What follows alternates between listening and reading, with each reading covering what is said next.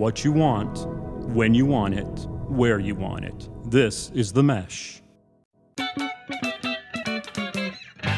Foot Candle Films. Film news and reviews from two guys who really like movies. This episode is brought to you by the Foot Candle Film Society. For a schedule of upcoming screenings and membership information, visit the Society's website at www.footcandle.org. Hello and welcome to Foot Candle Films here on themesh.tv. My name is Alan Jackson. I am co-director and co-founder of the Foot Candle Film Society and the Foot Candle Film Festival held every September for the last several years. And with me, my co-host, as always, Chris Fry, also co-director and co-founder of the same two things I already mentioned. How you doing, Chris? Doing well. Lots of movies coming out, at least digitally, and then end of the year awards are happening. So you and I get some critic screeners, which is how we've actually gotten to see one of the movies we're going to review on this show. Because it's an early review. Usually review movies after they already hit theaters, but we've got an early review for one of these. All the rules are out. Time. All the rules are out the window this year. So, right. Up is down, down is up. Exactly. So yeah, you alluded to it already. We are going to be reviewing two films during the course of this show. That'll be the first part of the show, is getting into our reviews. We'll be reviewing the film, latest film starring Riz Ahmed and Olivia Cooke called Sound of Metal. And then we'll be following that up with a review of a film that will be released on Christmas Day. And we're giving you a little bit of a sneak taste of this film. It is Promising Young Woman starring Carey Mulligan. So those are the two we're going to be discussing. After that, we will go into our movie news, where Chris and I both have some more recent movie production news that we want to discuss and share some thoughts on.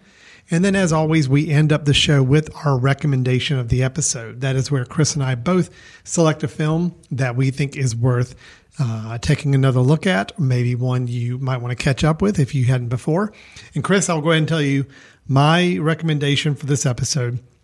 I'm going to be labeling it my I Was Wrong pick, because it is a film that years ago you and I did review.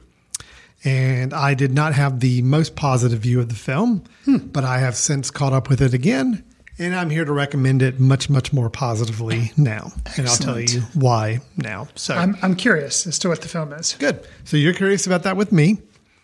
I am curious about something with you as we get into our two reviews of the film. Okay. These films, Sound of Metal and Promising Young Women. Both films that I think I can kind of link together a little bit, in that they both feature a very prominent performance by what you could argue as a more up-and-coming actor-actress in Hollywood right now. Although Carey Mulligan, we'll talk about, has been around for a little while, but still, I think both are still flexing their muscles and really kind of showing some range in what they're doing. And we'll be reviewing those two films. But the reason I want to bring this up, Chris, is you have teased me. Chris and I work in the same vicinity, same office from time to time. You have teased me that recently you caught up with a film that you said is now your number one favorite film of 2020. I do not know which film this is. I'm wondering if it's one of the two we're going to be reviewing. So that is what I'm excited about kind of finding out, is as we get into the reviews, did one of these two make the cut as Chris Fry's now, quote, favorite film of 2020, or are we still going to be left waiting to find out what that film's going to be? So fair enough? Sure. All right. So I'm excited to find that out. So we got a lot of mysteries to solve during the episode here today. But first up, let's go right into our first review. It is a film starring Riz Ahmed, who you may know from HBO's The Night Of, and I think he also played a part in Rogue One. And Olivia Cooke, who you may see from Me and Earl and the Dying Girl, and I believe she was also in Ready Player One from Steven Spielberg. Two of them together making a film. It's director Darius Marder's first featured film directing, and it's called Sound of Metal. Your hearing is deteriorating rapidly. We'll come back. Till then, Lou, we just keep going, okay? No. Lou, no. Let's play tomorrow. Let's see what it's like, okay? I'm gonna be like a click track. You can play to me.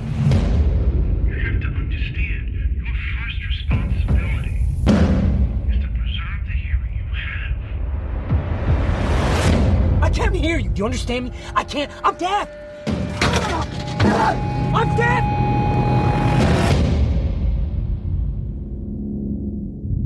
found a place. I think it's important that you stay here with us right now, Ruben. We're looking for a solution to this. Not this. I need you to wait for me, okay? You're it for me, Lou. You're my heart. You're it for me, okay? You gotta wait for me.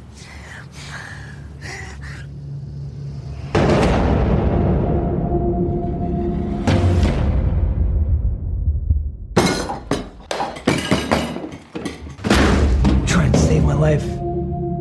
Ruben, the world does keep moving. It can be a damn cruel place. But those moments of stillness,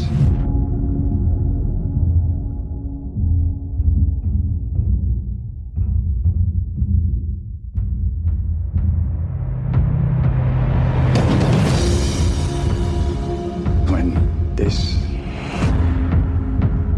crappy, mundane world suddenly becomes radiant and magnificent, all the fear is gone. That place will never abandon you.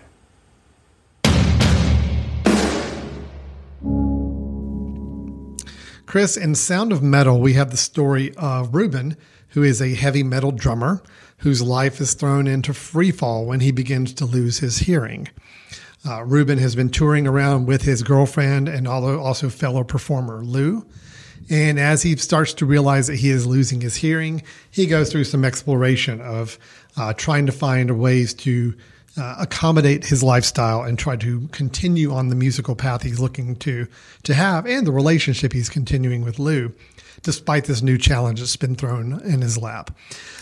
Chris, I'm really curious about how you watched this movie, because I think your viewing experience and mainly your audible experience in watching this movie is going to have a lot to do with how you react to this film. So was this a film you watched with just headphones on? You watched on a laptop? Did you watch on a TV with more immersive sound? What was your experience? And then ultimately, what did that experience lead to in terms of maybe any feeling or better understanding of the deaf community and how it was portrayed in the story here?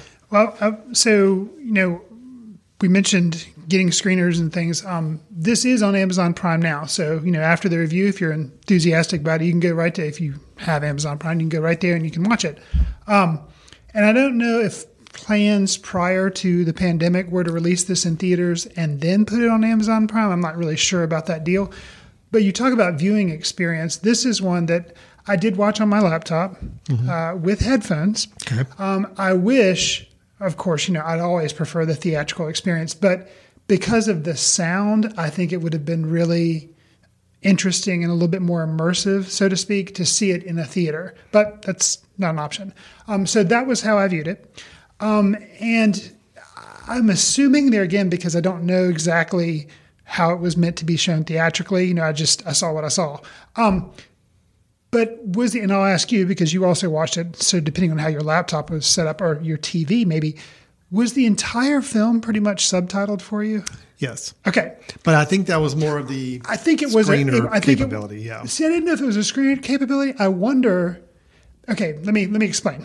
So it was a very interesting film, and I feel like, I can hear, so I'm not of the deaf community. I've seen films before that kind of broach this subject, but with the exception of one other film where it's like there was no spoken dialogue at all, and they were just people signing. If you don't know sign language, you're left out. I can't remember the name of that movie at this point, but anyways, it was a foreign film. But this was pretty immersive for me because of the way they included subtitles and would even subtitle noise. So it was like, I don't know if this is the way it was meant to be, but it was like it was closed captioned always, and it kind of gave you a sense of how a deaf person might need to watch this film because they wouldn't have the hearing capabilities that we have. And because that was always there, even though, I can hear, I didn't need it. It was interesting. It kind of clued you into some things. And there,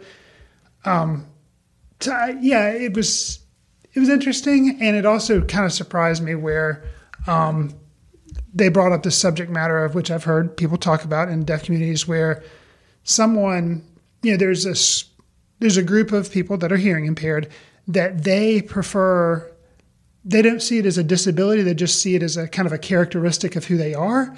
And they kind of push aside any attempt to use like technology or something to make them be able to, or surgery to make them be able to hear. They're like, no, this is who I am. It's part of my personality. And then there's some people that, do get the surgery or do have, aids to help them hear. This film approached that head on. So I thought that was interesting. What are some of your initial thoughts about it? Yeah, no, I what I probably really admired about this film the most is that immersive experience it puts you in.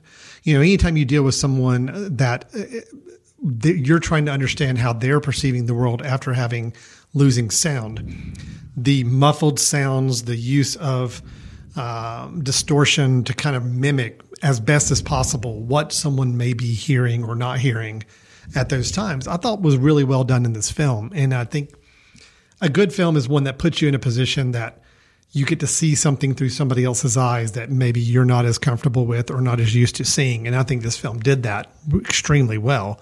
It's probably to me the most, for any film that's dealt with hearing in the deaf community, I can't recall any others that have done it as well as this one in capturing that understanding and really following what somebody going through that challenge is faced. I think Riz Ahmed really, really strong in this film. I mean, I've always liked him in other things I've seen, but really like this performance quite a bit. And I think he had a lot to carry. I mean, he has to carry a lot of emotion. He's got to carry a lot of change in his life. He's got to, he's someone that you could just tell was just very happy with the path he was on and very happy with the lifestyle he was leading. To have something like this change it so dramatically. He had to play someone who was going through a lot of changes and wasn't happy about any of the changes. Right. And was desperately trying to find that quick fix to get back on the road, to get back to the lifestyle he wanted. And just letting him know that it was not that easy and it wasn't going to be that simple for him to, his life was going to be changed dramatically. And I think all of that played out extremely well in the film. Really, really pleased with it. I wasn't really familiar with Riz Ahmed. I thought I'd seen him before, and I didn't realize till afterwards he had been in Rogue One, like you said. But I wasn't really familiar with him, and I think that helped me kind of jump into the film because he has kind of punk rock hair and the style of music he's playing in the beginning. And I didn't look online to see whether or not he was really drumming or not. But, for me, the non-drummer, it looked pretty convincing. And he was really convincing in this part. And I really enjoyed seeing him. Yeah, he was center stage. The film does revolve around him. If he doesn't, he wasn't convincing, the film wouldn't work. Yeah. And I will say, too, another performance that stuck out to me was Paul Raci, who he plays a guy that's at Joe. Yeah, he plays Joe, and he works at a place that helps people learn how to deal with hearing loss or learn how to deal with being deaf. And he played a really good character, and he's just, kind of what you see is what you get. Very straight talking, and he was amazing. I loved his performance. He was my standout here to say, look, he's someone I'm not familiar with. Mm-hmm. He has been in films before, nothing really big parts. He's actually more known in the filmmaking business. He's a certified American Sign Language interpreter. So he actually has, I think, been brought into productions to help with sign language use in a film. But he was so good. He was great. And I loved everything about the community, the deaf community that Ruben finds himself brought into. And just there's a whole montage, or I guess not really a montage, there's a whole sequence about in the middle of the film where Ruben is starting to somewhat acclimate to this community. Sure. I think it's a good 10 minutes of silence. I mean, it is just truly like, you hear natural sounds, but there's no spoken dialogue. And it was great because it was just really put you in the mindset and to see. It was a great exploration of what the deaf community is kind of works with and how they bond together as a group themselves. And I thought that was my favorite part of the film, just that whole exploration of this new lifestyle that Ruben's adopting. So there were something else I admired about the film is you hear the storyline of this film and there's certain, beats, drumming that you think the film is going to hit and it didn't. Yeah. And I liked that. I won't give a whole lot away, but I will say, for example, just so it's not just a random comment I made, they mention that Ruben has been, I think, a heroin addict. Mm-hmm. Okay, he has this dramatic change happen in his life where he's losing his hearing. He's like, what am I going to do about drumming? And when he goes to this place and meets Joe, Joe says, like, you know, you look like you're an addict. He says, yeah, I did heroin. He's like, okay, well, I was an alcoholic. You kind of have a sense like, okay, I think Ruben's probably going to have a relapse. He doesn't.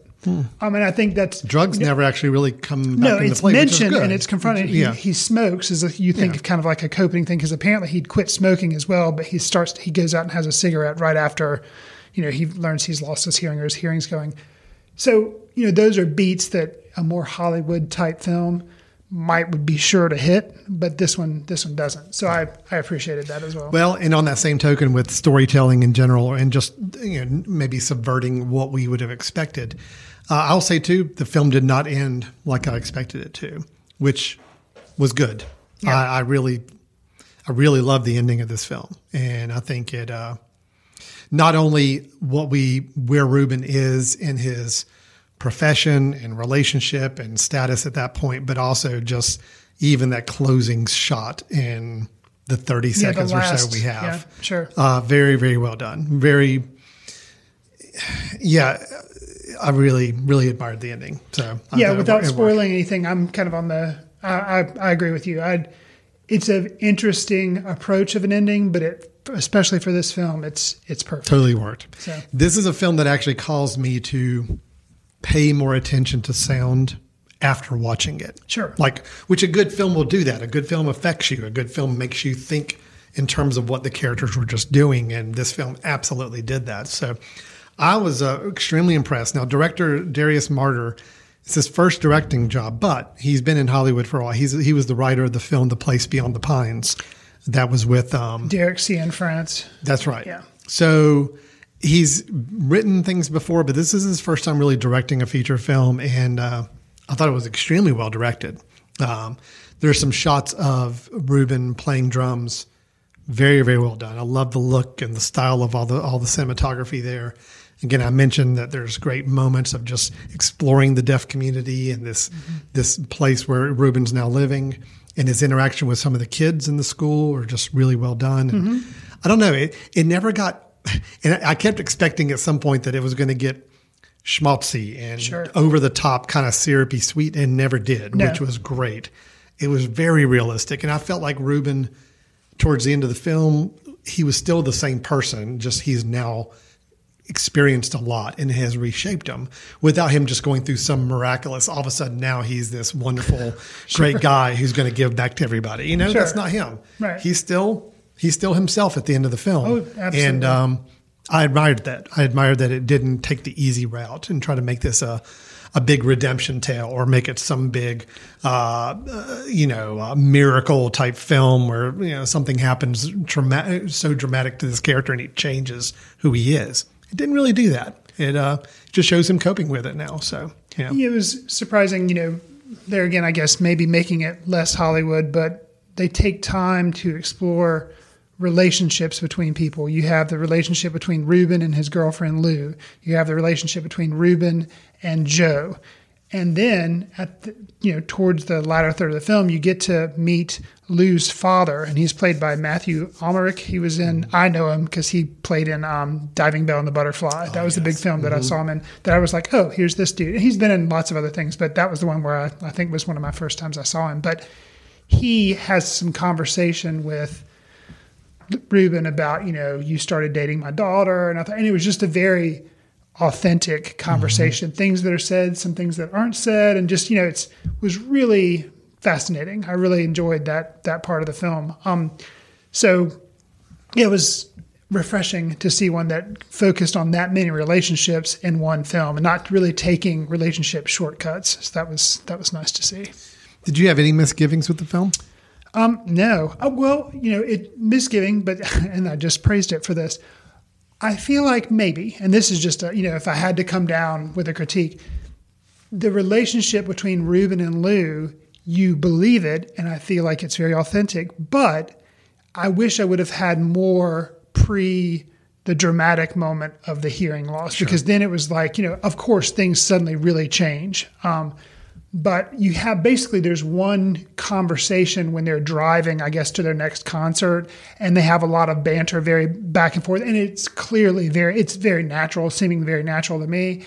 And I wish I would have had a little bit more of that. But I mean, it would have made her choices, her decisions, her actions, I think, have more impact than what they did in the film. I could see that. I agree with you. Well, and I think in a way, me always being the person that kind of compliments films when they're less Hollywood, if they would have done that, it probably would have made it a little bit more Hollywood, because they would have been trying to pull your heartstrings a little more. But I think they were more interested, and rightfully so, in showing what happens to Ruben at the deaf community. And I think that is a more important part to show, as opposed to just, showing how's he doing with his girlfriend. But I still would have liked maybe a little more. But, I really have no misgivings much at all. If anything, I'll say there was a standout dialogue scene for me that mentioning Paul Raci, who you mentioned as Joe, the head of this deaf community, and Ruben. Okay. When Ruben returns to the deaf community at one point later in the film and is asking for a favor, and he had just gone through something, taken an action that we know Joe didn't approve of. The dialogue they have, especially on Joe's side, having to respond to Ruben.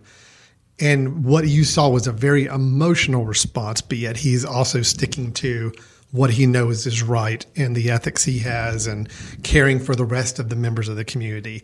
Right. It was really good. I mean, it was just well done. It was you could tell this guy is just, he really felt a connection for Ruben. The two of them had a true friendship and relationship, and they, I think, cared for one another, but yet ultimately he could not help him in the way Ruben wanted to help because of, like you mentioned earlier, this idea that the deaf community feels a certain way about how they view their situation. They don't view it as an illness. They view it as, this is just part of who I am.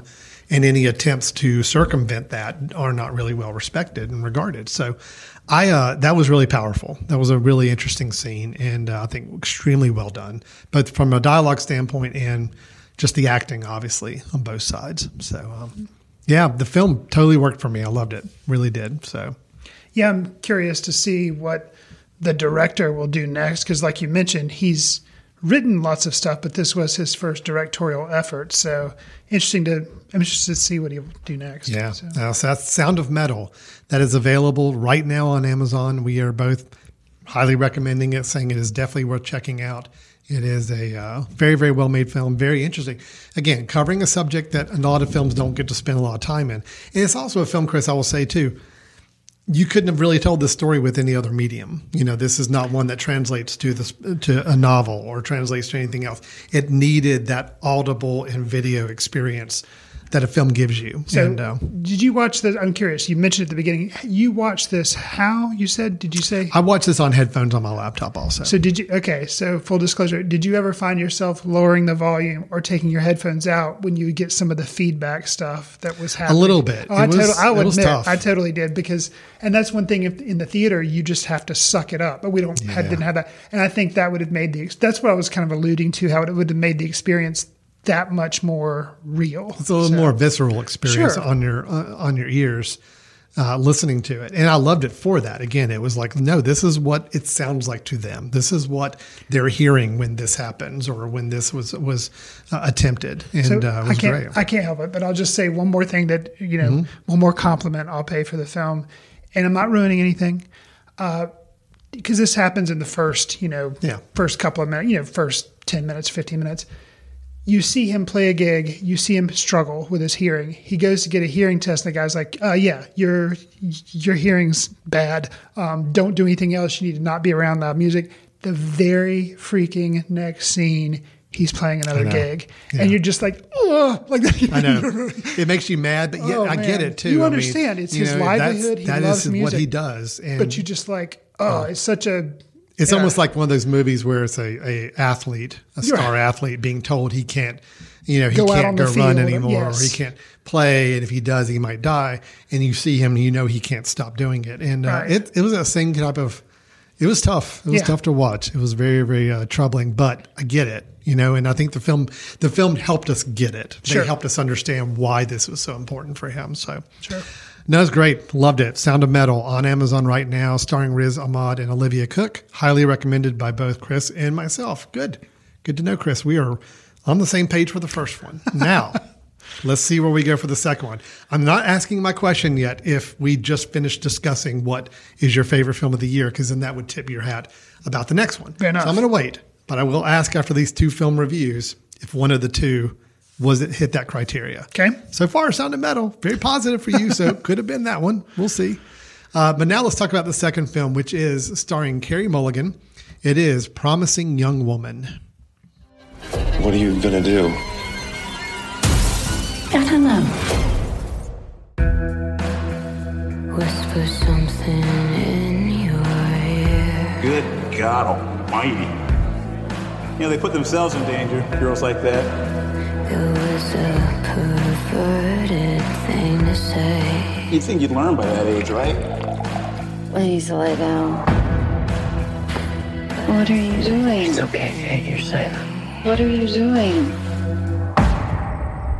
Hey, I said, what are you doing?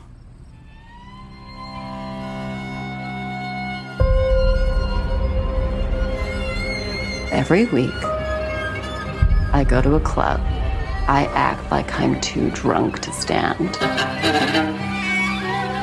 And every week, a nice guy comes over to see if I'm okay. You okay?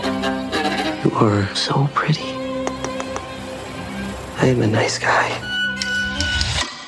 Are you? 1, 2, 3, 4. I thought we had a connection. Okay.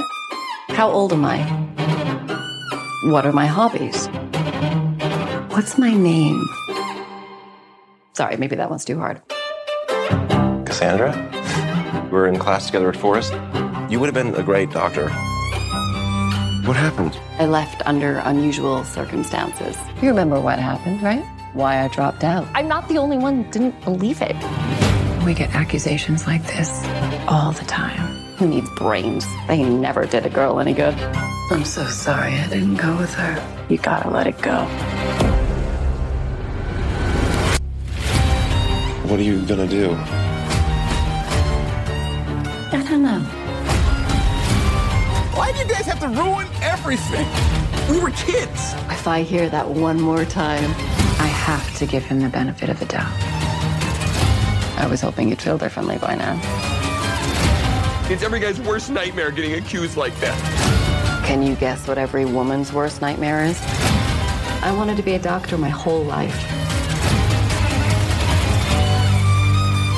Lately, I've been feeling like I might want to get back into it.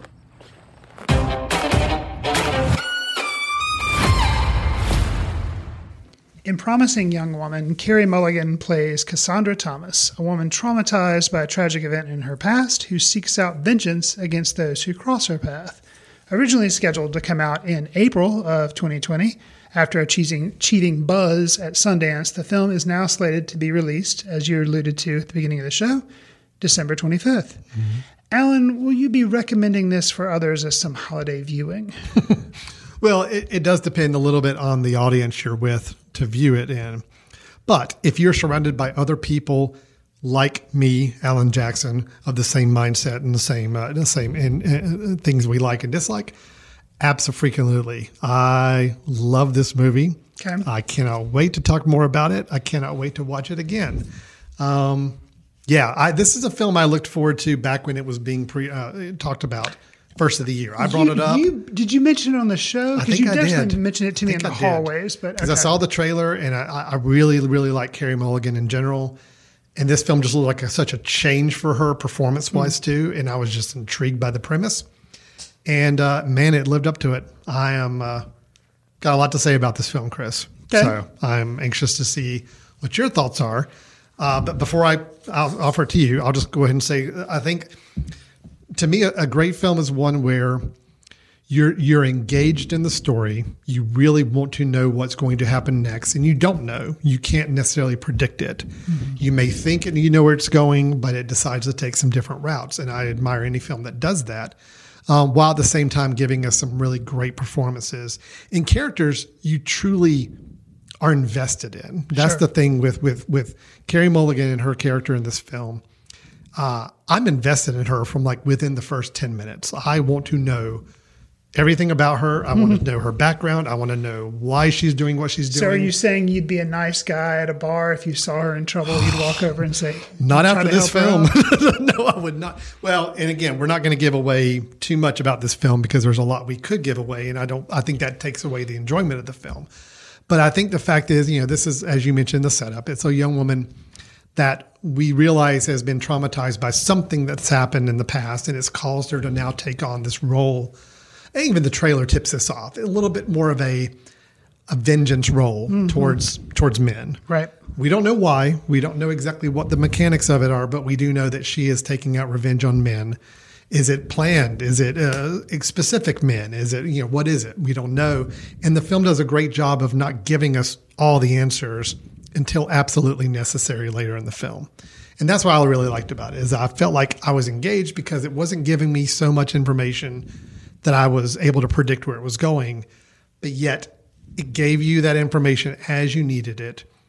And you're just riveted, at least I was, from scene to scene following this character. She has a myriad of interactions with other people throughout the film, of all different types of people, each one with a specific purpose. And every single one of those interactions, I think I thoroughly enjoyed and could call as standouts. So, yes, and we had even some great supporting performances that we'll mention in a moment too. A couple in particular, and one cameo appearance by Mr. Alfred Molina, which I thought was a really, really good scene. And so, yeah, Chris, I've talked enough about it so far. Tell me your thoughts on Promising Young Woman. Sounds like this is going to be Alan's favorite film of the year, regardless of my thoughts on it. Sounds like it may at least be up there. It's close already, so yeah. You mentioned Carey Mulligan, and I've always liked her, But I think this may be the best thing I've ever seen her do. Yeah. And I think maybe because, not that she hasn't had lead parts, that she was kind of the female lead in Education, a movie I think we may have reviewed a long time ago. We did, because we brought it to the Film Society. Right. Yeah. So kind of an earlier film for her. And she was in Never Let Me Go, I think as well, which we may have reviewed, maybe. Maybe, but one of my favorite films. Sure. Yes. Okay. So she's been in a lot of good films, and she was good in all of them. But this one, she just gets the chance to go big, and boy, does she go big. And it works. It's not like it distracts from the film, because the type of character she's playing and her motivations and everything, you need to believe it. And I forgot it was Carey Mulligan about 15 minutes into this film. Seriously. Yeah. I mean, I had to keep reminding myself, this is the same person I've seen in these other films. And it just, she completely disappears in this role. You mentioned cameos. Yeah, there are tons in this film. And I've seen online where some people have said that they find it kind of distracting because so many people keep on popping up. It wasn't distracting to me. No. I liked it. And I think, if anything, one of the reasons it worked was because this isn't, I don't know the budget of this film, but it is more of an independent film. And so for them to get the buy-in of all these different people to come in and play these small bit parts, that to me is really impressive. And I kind of like, good for you, film, as opposed to something like, the next Guardians of the Galaxy having a bunch of cameos. Yeah. That doesn't impress me, Right.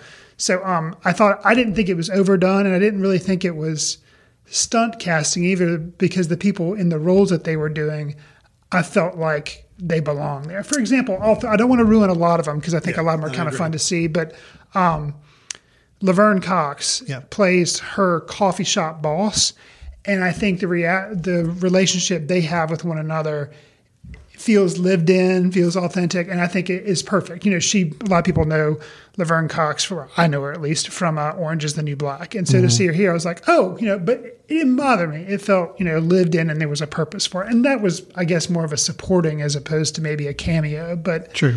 I thought that was interesting. I want to know what your thoughts are on the camera work and the soundtrack.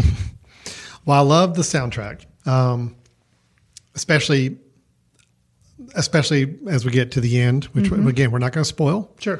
But the soundtrack, you can tell there was a lot of careful selection done on what songs need to be in this film. And I like the fact that each song had a purpose. Sure. There was a meaning behind each song that you heard played. But I also like the fact that it was alternate versions of some songs that we'd recognized.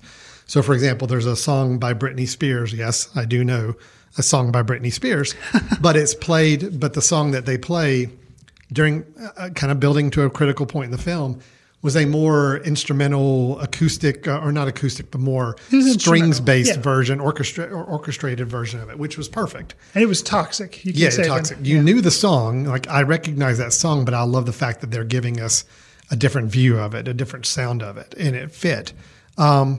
Even the opening credits song, which I think is like It's Raining Men. Actually, no, that's in there. It was a song I'd never heard of before. Which one was it? It was called Boys, and it just shows like they're in a club dancing. It keeps saying, I was thinking about boys. I was thinking about opening credits, which is It's Raining Men. When she's walking down the street during the opening credits. Oh, opening credits. Okay. Opening credits. Not the opening shot of the film. That's correct. Okay. Yeah. Opening credits was It's Raining Men, but it was a different performance of it, which I think worked for the film. So, again, every song carefully selected and perfectly timed. And, that made a big part of it. Cinematography-wise, I think it looked really sharp and it looked really, really stylish and had just the right amount of style when it needed it, but yet it was careful enough to know that when the scenes needed to just be Cassie, Carey Mulligan's character, and whoever she is confronting or dealing with, it was a simple shot. It was a simple back and forth shot. And that's all we needed because we just wanted to watch the two of them play against each other. And it did that. So I really admired all those aspects of it. I was impressed, researching the film. I went and looked at, of course, the director and who wrote it. And the director was Emerald Fennell, who apparently has been a writer and actually been an actress as well. I was really unfamiliar with her. I've never watched The Crown. I think she was an actress in that. And then she has written a bunch of other things. But anyways, I was kind of unfulfamiliar. Killing Eve. I'm not familiar with that. Oh, yeah. Okay. Mm-hmm. But she, wrote some for that and then It's definitely there was definitely a lot of Killing Eve, the TV show, a lot of stylistic similarities, both in the use of music and kind of being edgy, but yet also really letting actors act and dialogue friendly. So, So for this to be like her feature directorial debut, I was like, whoa, afterwards, I just watched the film. And then afterwards I was like, okay, this is her first feature. That's impressive. I can imagine a lot of people are going to write blogs or articles and all this stuff about think pieces or thought pieces about, this film and, how it's handling the subjects because, it's talking about objectification of women, double standards when dealing with men, dealing with trauma, and then the effects of that trauma on the person and whether or not they can let it go. I can see that it could be troublesome. People could find trouble with it and the tactics it uses and how it's being handled. But for me, I found that it handled it pretty well. And because one of the things they did was they actually had a section where Cassie questions herself and some of the things she's done and having to search herself as far as like some of her motivations of what she's doing. Especially after an interaction she has, the scene I just called out with a cameo performer. That scene really changed the dynamics of the story for a while, and it made a huge impact on the character, and you see it. Right. So, I agree. So but I can still see why, because this is billed. Let's face it, billed. I say, our trustworthy source IMDb says comedy, crime, and drama. Yeah. There are some funny things in the film. It's got some moments of humor. But they're played for very, very uncomfortably. They're played for, the pharmacy dance sequence? Oh, no, that was fun. I don't even think that was comedy. That was fun, but but by later in the film, it's actually kind of tragic in hindsight. So it's like, again, I get comedy, but yet it just, it plays with your emotions quite a bit. It absolutely does. Quite a bit. I will just say this film, Chris, speaking of emotions, and again, I'm being very careful not to give away anything. This is probably the most mad I've been watching a film because of a choice that the storyteller decides to take on with one of the characters. mad. I mean, honestly, You didn't see it coming? Nope. Wow. And it really upset me. Honestly, truly upset. Wow. That I think they would be happy about No, that. no. That's what they meant to do with it. And, Sure. and it's mission accomplished. They did it. But man, I was angry and upset at the film for the choices they made. Not that I'm saying they shouldn't have made them that way, but just the fact that they did. And, but at the same time, I think even as mad as I was about 15 minutes from the end of the film, the last 5 minutes totally said, you know what? I may be mad at the story and where it went, but I'm okay and happy now with the way it ended. A fellow film critic, Douglas Davidson, he has a website called Elements of Madness. Mm-hmm. He's helped us out judge some submissions for the festival that we run. I saw him comment on this on Letterboxd. And so I kind of made kind of responded to his comment about, and mentioned something about the last scene and the music. And specifically, the song was, I'll go ahead and tell you, the song was Angel of the Morning by Juice Newton. Yes, and Juice. he responded back, he may have done a fist pump alone in his office during that final scene. Totally see it. And I was like, yep, I can totally see that. I may have done one as well. And I think because of what I admire about one of the many things I admire about this film is that, you like you said, you don't know where it's going, and at some points you're kind of unsure about whether you want to like this film, and it kind of challenges you. And yes, there is something that happens, and you're mad. I'm furious. But something, at the end, when you sit back and you think about the film as an entire piece, as a complete work, you're like, I admire the filmmaker who both wrote it and directed it, taking me on that journey and challenging me. And,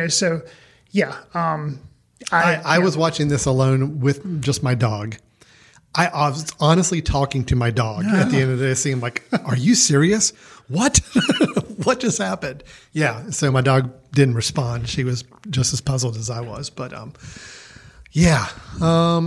was something. But Chris, let me just ask, the needle drop of Angel of the Morning by Juice Newton, was it better than its use in It Chapter 2? So I don't even remember its use. It's a joke. Okay. Was it used in that film? Yeah. Okay. No, I don't know. This is just an aside, but I don't know. You and I talked about this. In It Chapter 2, there is a scene where one of the characters gets Did you and I talk about this in the pod? Oh, we did. Yeah, we did. And I disliked that. No, it was film. horrible. It was like, why even play that? What did that song even mean? What was its point? It was like, as soon as this creature started vomiting on one of the guys, it's like they started playing Angel in the Morning. We're just like, what is that? That shows you the power of a good scene versus a bad scene. I had totally forgotten, or so I thought, about Angel of the Morning. Hadn't heard it in years, I thought. So you'd wiped it out of your brain. I loved that song. And I hadn't heard it, and I saw it in this movie. I was like, oh, wow. I used to love that song, and now it's being used in this scene, and the way it's being used is amazing. And you could have convinced me that I had not heard that song since I was 10 years old, swimming at the swimming pool, eating Laffy Taffy. But no, I just heard it used in It Too, which was a very big budget movie, which I definitely saw. We reviewed here on the show. Which we didn't care for. Totally blocked it out of my mind. Oh, yeah. That was the big thing. And that was the thing I even mentioned in our review. I'm like, why? That song made no sense to play. It was almost just like, we like this song and we think it's funny to play it while somebody's getting vomited on. But here, you're right. This is how you do a needle drop. This is how you do placing a song in the right moment for the maximum effect. And it worked. So really I'll just say, kind of in summary, to ruin the surprise. But yeah, I loved this film. I still have numerous titles to probably view before the end of the year. Yeah. This is your favorite film of the year, right? As of right now. Okay. December 11th. This is my front runner for favorite film of the year. Now, it displaced something, but I'll get to that in my recommendations. Oh, okay, good. So you won't keep me in suspense for too long. No. Okay. After I finished watching this film, and you had already told me that you had seen your favorite film, I'm like, please let it be this film. Well, and I'll say, it could, as I kind of mentioned, because I don't have any negatives about this film whatsoever. Other than it just made me mad. Well, but I think that's good. Yeah. No, it did. I will say that, I could see how people could respond negatively to it because they feel like it objectifies women or it's just trying to push buttons and it's, using humor in some points that's not like. I can see people totally hating this film, and I would understand why, and I couldn't disagree with them and say, but for me, it just worked. Well, I think the key is if you're going to make a film that is going to tackle an issue, a social issue that, we all either know of stories of people who've been affected by this, or maybe we know people who have, or maybe we were ourselves. It is a hot topic issue, and it's obviously something that's a very serious issue, something that should not be taken lightly. But if you want to bring people's attention to it, sometimes you've got to do it through a quote entertaining story. Mm-hmm. And this is what this film does. Yeah. If anything, I think this is a film that should be shown to every teenage boy out there right now. Yeah. Because honestly, it is a film that helps you understand the ramifications of decisions that can be made. And yes, it does it in an entertaining way. Yes, it does it in a way that you don't know what she's doing with these people or why she's extracting revenge. But yet, watching this, you can't come away from this film not being affected and thinking, oh my gosh, this is the impact that these types of situations can have on people. Right. And that for that sense is powerful. Is it done with some stylistic flair and comedy and pop music and all that? Yes. But if that's how you need to reach people to hear the story, that's how it works. And it totally worked for me. Cool. So, I'm glad you liked it. Oh, loved it. I'm actually, my wife was not home last night. She was out at a function, and I'm already saying, okay, I need to watch this again and make sure she gets to see it too. I think I'm curious, listeners, as always, if you listen to or watch a film and you want to tell us your thoughts on it, please write in. We'll give you the contact info at the end of the show. But I'm really curious to see the reaction on a wide release basis. Yeah. So Christmas Day. There you go. See. Merry Christmas. All right. So I think we probably should just stop talking about this because I think you and I are we're now in gushing mode. I can continue. We could sit here and just name scenes, but let's not do that. But I will say Promising Young Woman, it comes out Christmas Day. It'll be available, I guess, on demand type of video, Amazon, Apple, I'm sure those places you can rent it. Mm-hmm. It'll be a rental. It's not going to be going on a streaming service like subscription service. It'll be a $5, $6, $7 rental, but Chris and I are both here to say totally worth it. And it does have, obviously, with subject matter, there's language, there's violence. Yeah, it's an adult film. It's a very adult film, but very, very one I'm looking forward to discussing more with anybody who watches it with us. So, okay, Chris, let's go ahead and take a quick break. When we come back, we've got a couple movie news items to discuss and then our recommendations of the episode. So stay tuned. You're listening to Foot Candle Films here on themesh.tv. This podcast is sponsored by Jackson Creative, a custom communication agency located in downtown Hickory, North Carolina, specializing in online content creation. To learn more, visit thejacksoncreative.com. Jackson Creative, we tell your story. And welcome back to Foot Candle Films here on themesh.tv. Alan Jackson and Chris Fry with the Foot Candle Film Society here with you again. And we finished up our reviews of both Sound of Metal and Promising Young Woman, both highly regarded films by Chris and I. So we are 2 for 2 on films. We're happy that even despite there are not a lot of films going to movie theaters these days, we're still seeing some really great quality films and entertainment online we get to check out now. Speaking of, Chris, let me dovetail right into my first news item. This is the section where we share some news with each other that we've read or want to talk about regarding the movie industry or certain film projects or directors and what they're doing. So, Chris, the big news that, you and I have already talked about offline, but I feel like we need to bring it up again here because I think it could be the biggest movie news we've had in quite some time. Obviously, with the pandemic situation, movie theaters have been struggling. There have not been many new films released. The ones that have been going to theaters have gotten very, very low returns. Warner Brothers made the decision a few weeks ago that they were going to put Wonder Woman 1984 as a online and theatrical release on Christmas Day. Now, what that really means is it's an online release. Okay, Right. They're putting in theaters because they want to say they put it in theaters, but many theaters are not open. Many theaters, even if they were, people aren't going. The pandemic is obviously still accelerating at this point. So the fact is, a lot of states are putting lockdown procedures in place more and more. So very few people will go see it in the theater. It's going to be on HBO Max, and that's where people are going to see it. So that was a first salvo, but it was also kind of thought that that was going to be a one-off situation just to get us through the holiday season. Mm-hmm. Not so much. Warner Brothers has now announced that they will be putting all of their 2021 releases directly to HBO Max for premiering, as well as theaters. But again, they're hedging their bets and saying we're going to assume that theaters are not going to be at regular capacity for the whole year of 2021. That means films like, and Chris, I think I'm going to do this in order of importance, descending importance, Okay. descending, going the other Ascending, direction. gotcha. Ascending, yes. Mortal Kombat. Oh, yes. I I wasn't aware they were actually redoing that, but yes. The Many Saints of Newark, which is a prelude to The Sopranos. Okay. In the Heights, Lin-Manuel Miranda's new film. These are all HBO Max. All. Okay. These are Warner Brothers films Warner going Brothers. to HBO Max. Gotcha. Judas and the Black Messiah, a film that I teased with a trailer a while back. The Suicide Squad, that would be the one that is being done by James Gunn. James Gunn, returning, hopping over to the DC side and doing a redo of the Suicide Squad. And then you've got Dune, which we're both very excited about seeing.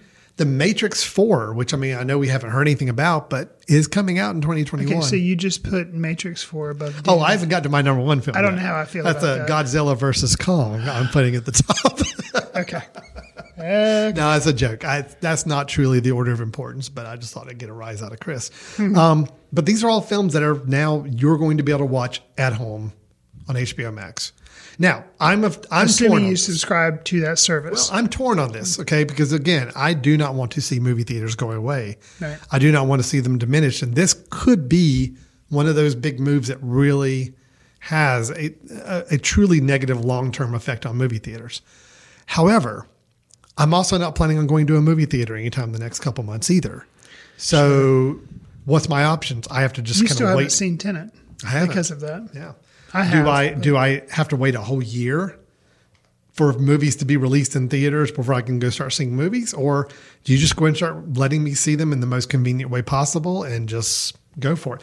I don't know. I'm looking forward to seeing some of these movies online without going to a theater, but man, I'm really missing the theater experience. So where are you on this? Yeah, I likewise.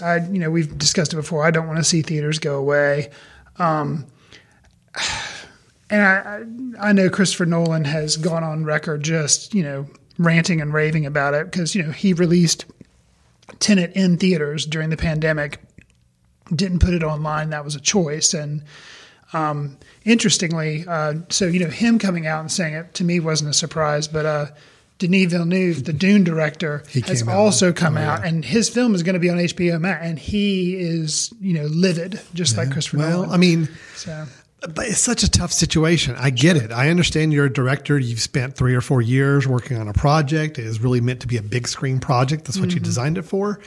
But yet, what's the alternative? You don't release it at all for another year and let it sit and gather dust for a year to year and a half. Well, is that what Wes Anderson's doing with French Dispatch? Well, I honestly was curious when Warner Brothers made this announcement what that was going to do to the other studios. Now, Disney has kind of already given a little bit of an answer. They had their big investor call meeting that was live streamed with all their big announcements for 2021. And they do have several feature films that are going to be going to Disney Plus exclusively. They said the Tom Hanks version of Pinocchio, which is going to be going straight to Disney Plus. Okay. They mentioned a couple other live action remakes like Peter Pan and some others that will be going directly to Disney Little Plus. Mermaid, is that going there as well? I don't think they mentioned that one. Okay. I don't think they did. Maybe they did. I don't recall. But they still said there are some films that are going to theaters. I think The Jungle Cruise, which has been delayed like almost a year now, they are still planning a With theatrical The Rock release. and, yeah, okay. And a couple other films they mentioned would still be theatrical releases. Now, I will say, they were vague on the terminology. I think they're leaving their options open. Sure. But they obviously were playing up Disney Plus super big on this call, trying to make the bigger case for this is how we can share content with people now. Right. So it would not surprise me to see them start to push everything to Disney Plus instead. Even the Marvel movies, they said, Black Widow is supposed to be the next one that was supposed to come out last May, is now slated for May 7th, 2021. They are saying in theaters. So okay, so they're still sticking to their guns. They are on saying that one. May 7th in theaters specifically. So we'll see if that's still the case in 5 months. I don't know. But yeah, it's and of course, as of this morning, AMC is now saying that they will be out of money in January. So, which I get. I don't see how they could be doing any kind of business right now. There's no good movies to go see for people. And the ones that they do go, people have to kind of take the risk in mind. So it's tough. It's a very, very tough situation. Yeah. I will see more films in a year than I normally would, thanks to online distribution, brand new films. However, is it worth it? I don't know. Yeah. So, I don't know for the long term. Okay. Well, Chris, you got a news item that might be a little bit more either uplifting or happy or funny or something? Absolutely. Okay. We Please talked share enough that, about that one. So it could be pretty quick, but I just think it's interesting. So Spike Lee, he did American Utopia, the film version of David Byrne's musical that was on Broadway. Oh, was that Spike Lee? Yeah. Mm-hmm. Well, I didn't know that. He directed it. David Byrne obviously wrote right. But he did that this year, and then his other big project this year was Defy Bloods. Right. So he's been busy. Well, Spike Lee has announced that his next project will be a movie musical about the origin story of Viagra, Pfizer's erectile dysfunction drug. And this is not made up. This is for real. Yes. This is the statement that Lee released, and I got to read it. Right. And you just channel. I can't read it like Lee would say it because he has the flow that I do not. But just listen to this statement. First and foremost, I thank Miss Jacqueline Shelton Lee. I thank my late mother for, as she would say, taking my narrow, rusty behind, dragging, kicking, and screaming to the movies when I was a nappy-headed kid growing up in the streets of the People's Republic of Brooklyn. I did not want to see corny people singing and dancing. I instead wanted to play with my friends on the block, stoop ball, stick ball, punch ball, softball, basketball, two-hand touch, tackle football, Coco Livio, Johnny on the Pony, hot peas and butter, crack top, down to sewer, and of course, booties up. All the great New York City street games that might be sadly lost forever. My father, Bill Lee, jazz, folk bassist, composer, hated Hollywood movies henceforth and whatnot. Me being the eldest of 5 children, I became Mommy's movie date. She was a cinephile. Thank you, Lordy, she didn't listen to me ongoing complaints about musicals. So finally going into my 4th decade as a filmmaker, I will be directing a dancing, all-singing musical Spike Lee joint, and I can't wait. My mama has been waiting too, and that's the Rodgers and Hammerstein truth, Ruth. So there again, can't quite say it in the flow. I was going to say, Chris, Spike Lee, your Oscar performance award will be in the mail shortly. Thank you. But still, that's actually going to haunt me, Chris. You reciting Spike Lee's words. But first, Spike Lee just doing a musical. He did the film version of American Utopia, which was good. But on all original musical that he co-wrote, that's kind of interesting. And the fact that it's about Viagra, what the heck? But it's going to be interesting. It's 2020, man. 2020, anything goes in 2020 now. So how's that for some movie news? That's great. No, I'm excited. I had no idea. That actually made me think too. Steven Spielberg's got West Side Story coming out, all singing and dancing, Roger Hammersmith type style film as well. Could there be a resurgence? Could we be starting to see in big the Heights, filmmakers? But it's going to HBO Max, but still, same idea. Yeah. Could we be seeing a resurgence in 2020 where people want to see singing and dancing? That's what they want to see. Even if it's about Viagra. It's about anything. It's just happy. It makes you feel good. I don't know. I'm excited. I had no idea about that. I'm so glad you brought that to my attention. I will say it's based on an article that was in Esquire titled "All Rise: The Untold Story of the Guys Who Launched Viagra." So that's the basis for the script that he's. I get it. Yeah, but yeah, clever. Right. Yeah. All right. Well, that's so. There's some positive. When he's working on that, is that just next year? He is working on it, but I don't know when it. Like a release date. We don't have anything like that. So. All right. Very interesting indeed. Well, that is our news. We're just kind of sharing with you in this time of interesting movie going experiences and productions. Now, Chris, we like to end our show with a recommendation. You and I both giving a recommendation of a film we'd like for people to consider checking out. We're going into the Christmas season, the holiday season. It's a good time for people to catch up on films if they're homebound and wanting to do this. So let's give a couple recommendations. Now, if it's okay with you, Chris, I'd like to go first because I have an apology to make.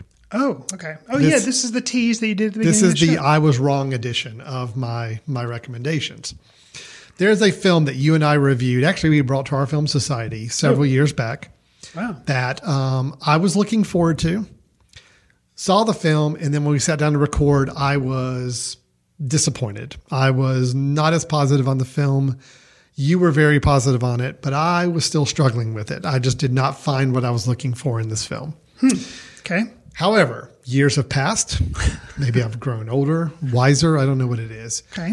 But because of the level of enjoyment, well, enjoyment being a tough word for it, but the admiration I have for the film Marriage Story, which we talked about just in the last year, Adam Driver and Scarlett Johansson, which is a Noah Baumbach film, right? Calls me to go back and revisit While We're Young by Noah Baumbach.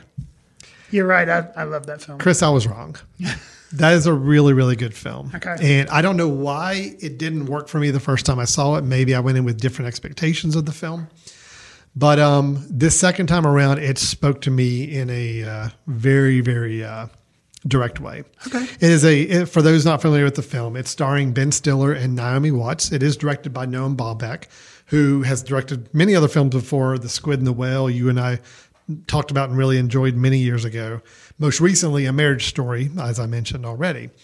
But it's a story of an uptight documentary filmmaker played by Ben Stiller and his wife who find themselves loosened up a bit after befriending a free-spirited younger couple played by Adam Driver and Amanda Seyfried.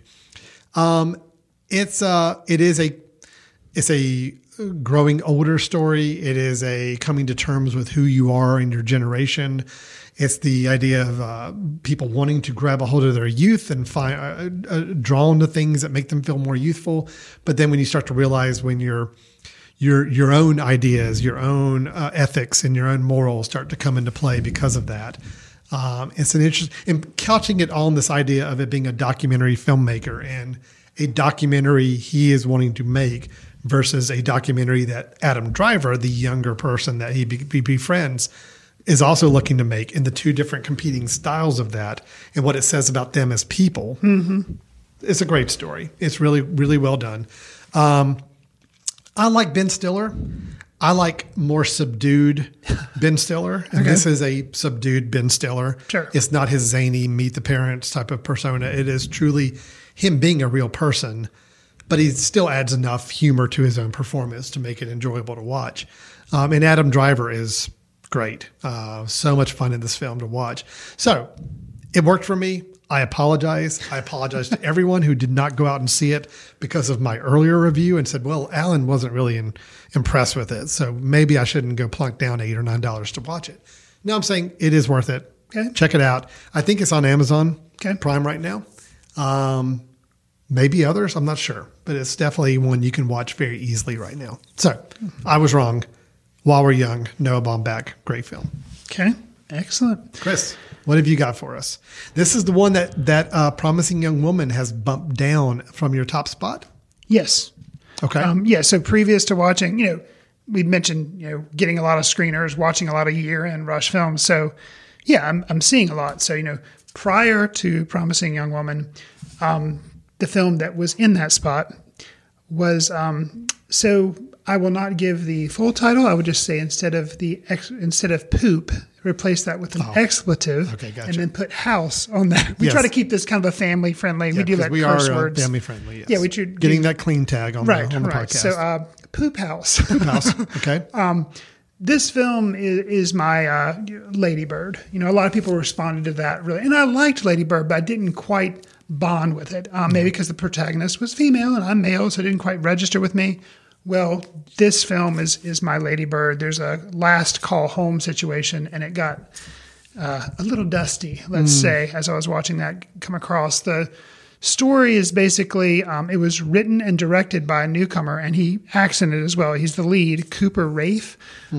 He plays a lonely college freshman, Alex, who has closed himself off from his peers, who all appear to have this whole college thing figured out. But everything changes one night when Alex takes a leap and attends a party at Poop House, which is where the title of the film comes from, a legendary party fraternity where he forges a strong connection with Maggie. So that's kind of a general overview. It is available on, I think, Apple. You can rent it from Apple Movies, and I think you can probably get it other places too. So it is available, kind of a VOD type thing. But I liked it.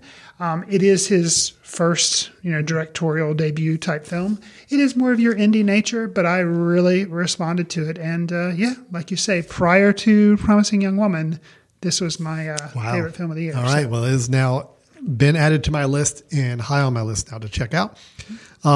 Interesting that of the two reviews we had and your recommendation, all first-time filmmakers, like as far as making a narrative feature film. Right. I know. And it's great. That's promising. Which, here again, if you're trying to look for rainbows and silver linings in 2020, maybe all this is because, the pandemic, filmmakers that maybe wouldn't have got as much attention, or some other films like French Dispatch is being held from Wes Anderson.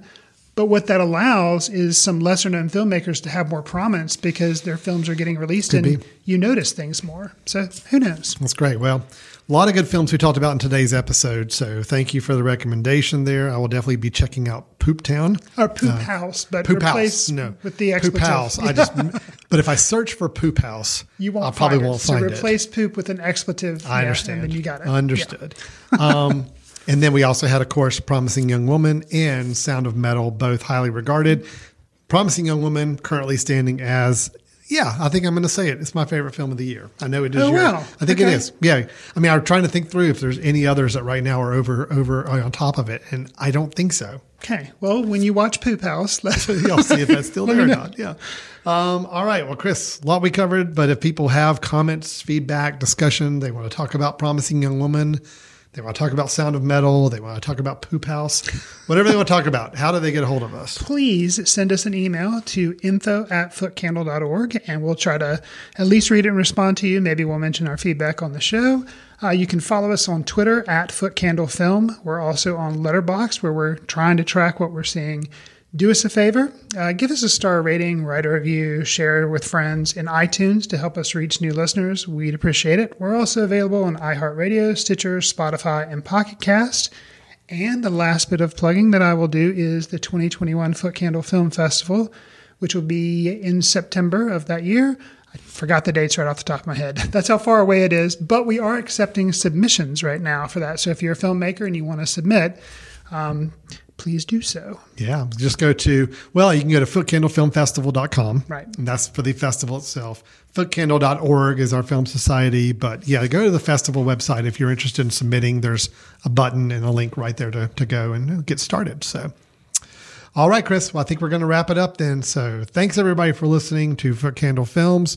Hope you enjoy a good holiday season in case we're not talking to you during the holidays.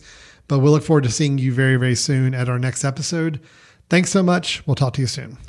Okay. I will say my tagline for the end, but I also mentioned, because I forgot to, I have yet another plug. Alan and I were on the Entrepreneurship Exchange podcast. Right. They always do a year wrap up, or not a year wrap up, but a kind of a holiday spectacular where they talk about business lessons learned from movies. And Alan and I were guests on that once again this year. And we gave out some other movie recommendations that you might consider watching over the holidays. Some of them much more family friendly than some of the ones we've discussed on this show. But still, if you want some recommendations for movies, you might check that out as well. Entrepreneur Exchange can be found on the Mesh.tv website. Look for that show and look for the most recent episode. That would be their holiday spectacular where Chris and I were guests. Thank you for letting us be a guest on the show this year. All right. Now are we done? Yes. Do your thing. See you in a socially distanced ticket line. Watch films in the company of like-minded people in the dark. Watch films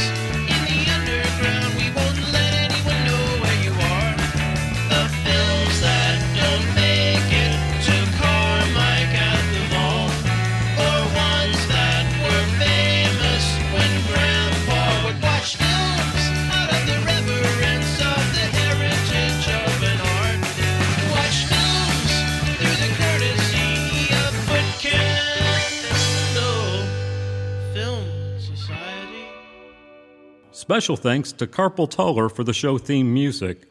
For more about Carpal Tuller, visit www.carpaltuller.com.